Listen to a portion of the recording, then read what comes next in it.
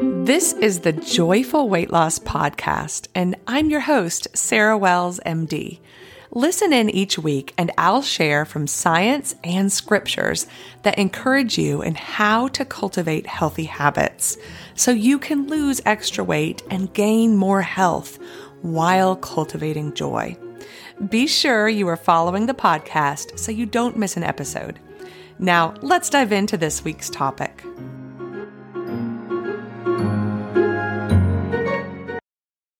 Hello and welcome back. I hope that everyone is doing well. I hope your week is off to a good halfway point today if you're listening to this the day this is released.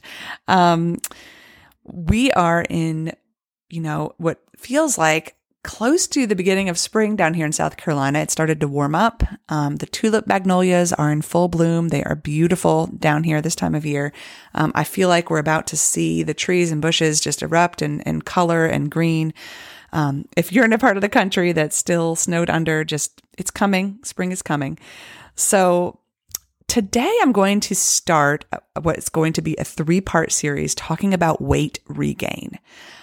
This first episode today, I'm going to go through some of the literature and what it says in regards to what are the common causes of weight regain after weight loss. What is happening? Why is it so prevalent? And what does the literature say about it? Then next week, I'm going to discuss what I've learned in my own progress with weight loss maintenance. So for 4 years, I maintained about a 90-pound weight loss.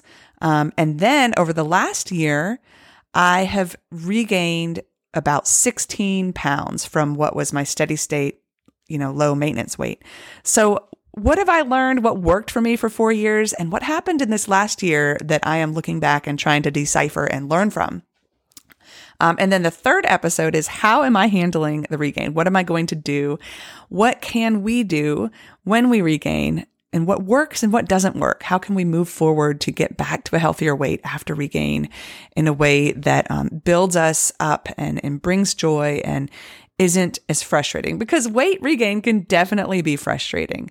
But how can we take an approach that is good for us? And what does that look like? And so that I'll share with you what I'm doing and what's working for me, what doesn't work for me. And hopefully that can encourage you as well in your progress towards weight loss and also weight maintenance over the long term. This information is for educational and informational purposes only and solely as a self-help tool for your own use. I am not providing medical, psychological, or nutrition therapy advice. You should not use this information to diagnose or treat any health problems or illnesses without consulting your own medical practitioner. Always seek the advice of your own medical practitioner and/or mental health provider about your specific health situation. For my full disclaimer, please go to www.joyfulweightloss.com/disclaimer. So starting off here and talking about regain, we have to talk about how prevalent it is. I think we all know and have experienced the fact that losing weight happens, but it is very, very common for weight to be regained, at least some weight to be regained. Looking at the data, in the different studies that have done, one meta-analysis that looked at 29 long-term weight loss studies. Now, a meta-analysis just looks at a lot of different studies to try to consolidate and get a lot more data and accuracy. Well, this meta-analysis looked at 29 long-term weight loss studies. And in those, these are just the stats, more than half of the subjects lost weight was regained within 2 years. And by the 5-year mark, more than 80% of lost weight was regained. Okay. That's significant, right? That 80% of the lost weight was regained at 5 years, and that at 2 years, more than half was regained. So what's happening? Why is regain happening? Why is it that so many of us can lose weight, but then really struggle to keep that weight off? Well, let's dive into what these reasons seem to be. First of all, one of those reasons is what we know to be a physiologic imbalance. Okay. There is a process within us that really resists not having enough calories, really holds on to preserving a weight that protects the human body, it seems, or it is hoping to do, it seems, from losing weight. Because biologically, historically, for thousands of years, losing weight was associated with concern, with starvation, with potential death. And so our bodies were created to preserve the weight that we're at. Now, that was before the obesogenic environment was emerged, with the Industrial Revolution and the food, industrialization of our food sources and all of this that's happened. Obviously, that doesn't work in our favor anymore in this current environment, unless we're in a third world country and don't have access to food. That is, that's the conditions that people were in, that our bodies were designed to survive through, is, a paucity of food supplies. So, one way we see this in the way our physiology works is we see that when people get a really low blood sugar, it can really cause a lot of symptoms and drive people to find food and eat, right? But when somebody has high blood sugar, often they don't even know it. And there's not a drive to necessarily do anything about it. There's not a behavioral priority that happens through the brain to drive that person to correct their high blood sugar. Now, later, of course, you see a lot of issues from that when you are dealing with people with diabetic levels of high blood sugar. There are a lot of problems that develop, but there's not this immediate urgency to do something with your behavior like there is with lower blood sugar, where somebody's driven to find food if they're feeling shaky and, hypoglycemic. So that's an example of that. These physiologic, the priority here is set to maintain weight, to not lose weight. This is kind of how we were built, because we were created in an environment where there were not potato chips and where all the food we got was natural food. And we had to, pick it from a tree or grow it in the ground or kill it in a hunt. And that was where food came from for a long time. And so that's what our bodies were designed for. So the second driver of weight regain can kind of be looked at from the perspective of our neurobiology, looking at how there's actually our neuroendocrinology. There are endocrine signals that are going from our gut to our brain that are telling us whether to eat more or to eat less. Okay, there's ghrelin, there's leptin. These are two of the hunger hormones that you've probably heard of, at least if you've been listening to my podcast. There's also other hormones. There's insulin. We've talked a lot about that. There's also some we maybe haven't touched on as much. There's peptide YY. There's cholecystokinin. There are just a whole lot it's like a cocktail of hormones that are released by our bodies that are working to drive the regulation of our appetite, the regulation of our energy expenditure, whether we exercise or not. And in doing so, will regulate our weight, even without us realizing it. There are a whole lot of hormones at play that we don't feel or notice, but they are there. Okay. So what that means is, for example, here's an example. So we know that I've talked before about insulin resistance. There's also a situation of leptin resistance. And leptin is the hormone that causes satiety, or is known to be associated with satiety, the feeling that you don't really need to eat anything else. If you have a good high leptin level, that should tell you, I'm good, I don't need to eat, to reduce it to simple terms. But if you're resistant to leptin, then you may not be getting that signaling. And there is known to be a level of leptin resistance that occurs in people who struggle with obesity.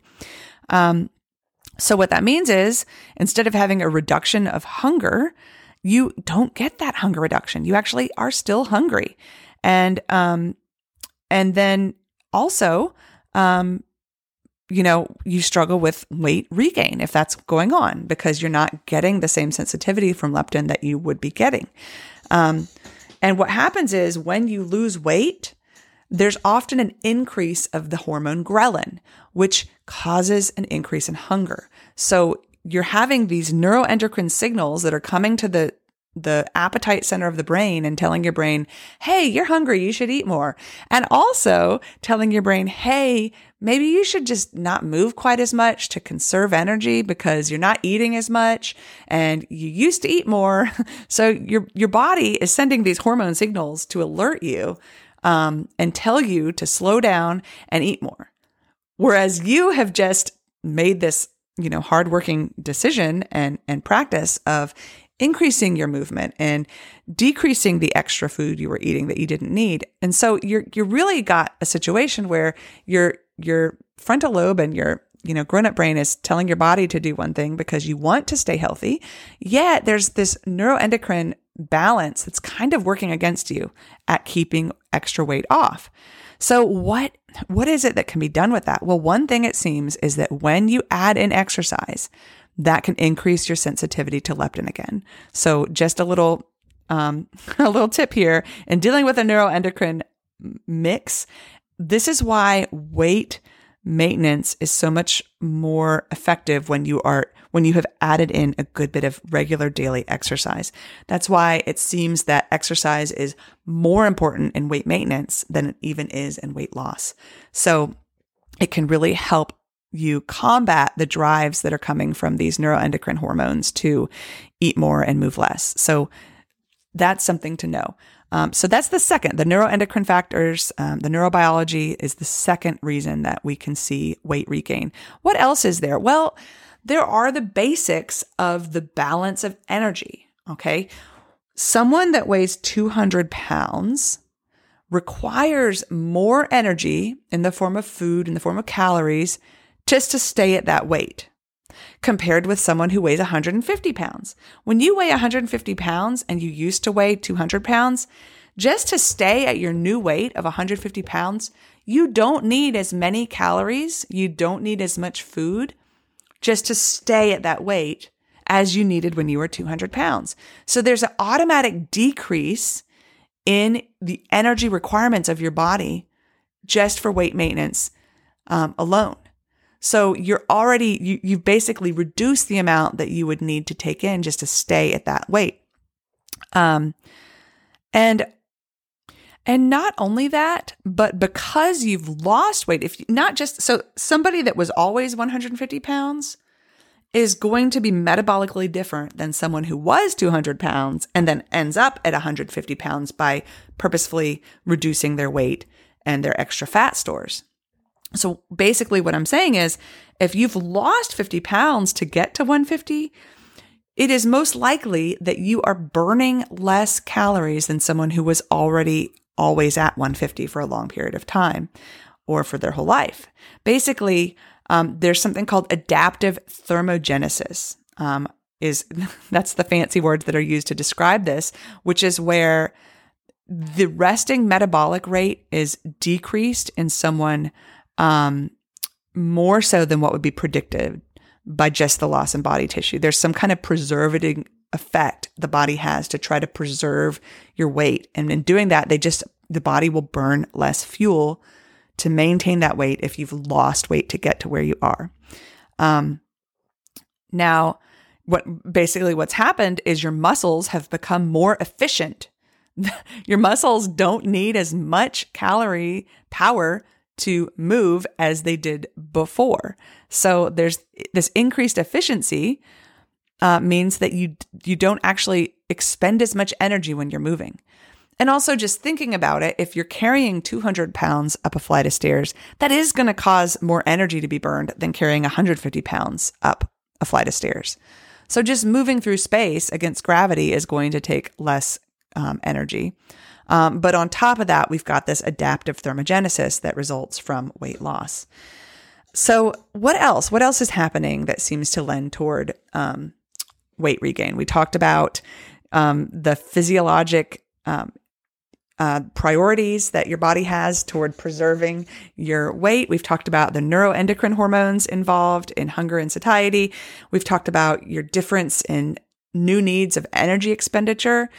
Well, let's talk about behavior. There is something that happens where we kind of, if you, I don't know about you, but if you've gotten to a point where you have lost weight and you're in a great place, it's easier to forget the hard things you went through to get that change in place.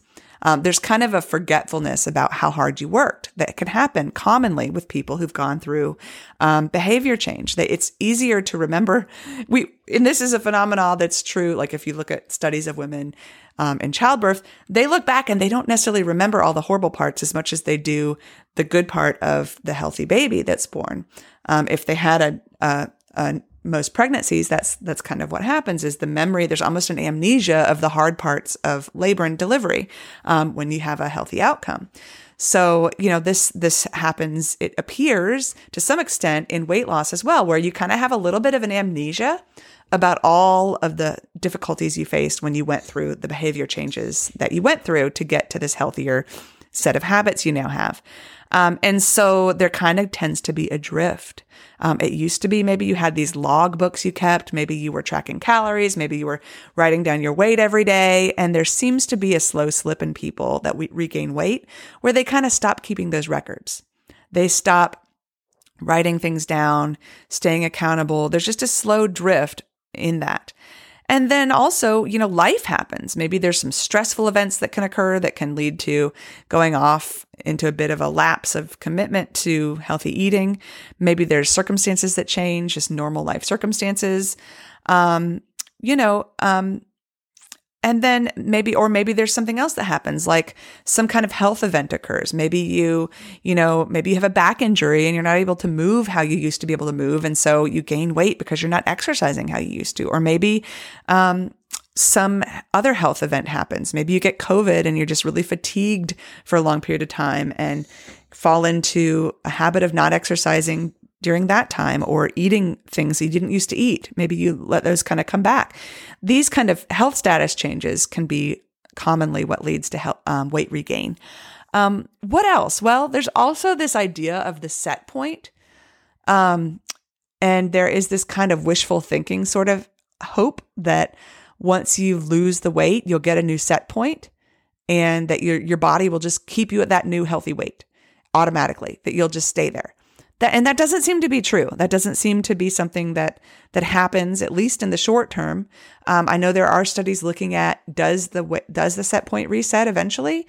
There are definitely studies looking at bariatric surgery, and it does appear there's potentially a change in set point with bariatric surgery, but that is most likely related to the fact that pieces of the gut were cut out.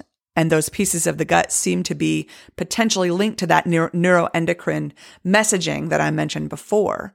And so if you're someone like me who's lost the weight through lifestyle changes, you still have that piece of gut in you that is involved in the neuroendocrine messaging. So most likely the set point, it doesn't appear based on evidence yet that we have any evidence that the set point resets. I'm curious about what happens long-term. People that have kept it off across 5 years, I kept it off for 4 years without any regain. And then just in this last year have had some regain. They're not nearly what I've lost. So I'm grateful for that. But I'm really curious, and I haven't seen a lot of studies that have looked into this. I'd like to know if the set point readjusts eventually. I hope so. But what we do know is that the idea of the set point readjusting and people kind of becoming lackadaisical, maybe we just kind of lose our attentiveness and vigilance surrounding our habits because we think, I've been doing this for a while. I've had these new habits. It's easy sailing from here on. I'm good. And we just kind of think, there's that commonly stated thing that many of us perhaps have said, if I could lose the weight, I know I could keep it off. That's kind of a common mentality, right? But it appears that is a mentality which does lead to weight regain. So what else happens? Other behavioral contributors to weight regain appear to be just a kind of change in priorities, maybe getting tired of maintaining health habits as priority.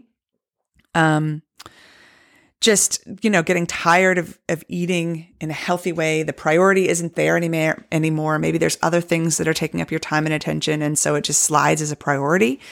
And then also, there's just potentially decision fatigue that could be kicking in. maybe there's just a habit creep where slowly maybe you miss a couple days of a certain habit that's been really working for you. And then over time, that habit really slides more and more and just kind of creeps into a place where it's no longer a habit. And it used to be the habit that really changed everything for you, and it just slowly slips away. So these are all potential contributors that can lead to weight regain, can lead to weight plateaus. If you've been steadily going down and slowly kind of stop moving down, they can also contribute to plateaus and weight loss. And these are what we'll be looking at. And what can we do about these? How can we address weight regain? In the next 2 episodes, I'll get deeper into that. Next week, I'm going to talk about what worked for me for 4 years that helped me to maintain my weight loss in particular. And then what also, look at what is it in this last year that changed where I regained 16 pounds. And then the week after that, I'll dive into what am I doing now? How am I going to get back on track and get that 16 pounds of extra fat off so that I can be at a healthier weight again? I'm really happy that I've maintained, still, even with some regain, have maintained a huge weight loss. I'm so grateful for that, but I don't want to be lackadaisical and suddenly the 16 pounds be 32 pounds, that's a lot harder to get back off. So the sooner I catch myself, the better. One other factor I didn't mention is I did mention, just not keeping accountability logs, just kind of the loss of keeping track of weights and food. And I do think, keeping track of daily weights is going to be key. And so I'll talk more about that next week as well. All that being said, I hope that everyone has a fantastic week. I hope that you're able to enjoy some sunshine wherever you are in the world, and come back again next week for more.